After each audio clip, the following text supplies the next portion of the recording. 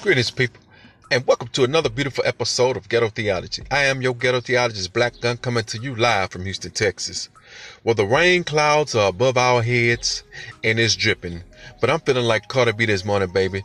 Drip, drip. You get what I'm saying? Don't trip. It's just the sound of hip-hop that won't flip-flop, that'll make you want to drop your tip-top. You get it and ride in the middle of the goddamn street and swing and bang, because that's the culture of the city, baby.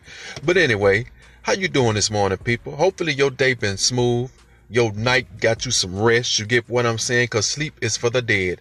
Only the living rest and wake up again to feel alive. You get what I'm saying? So get your mind right.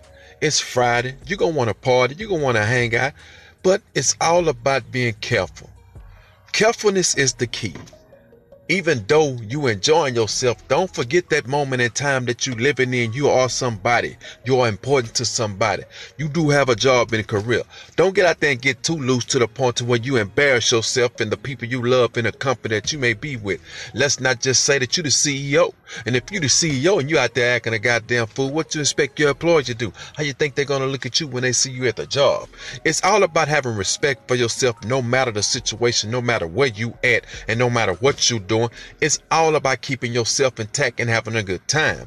So as you enjoy yourself, people, keep in mind that you are beautiful people. Keep in mind that safety is the key, but it's also about being careful, taking those steps that's going to help you benefit the next step that you make in your life and in that night.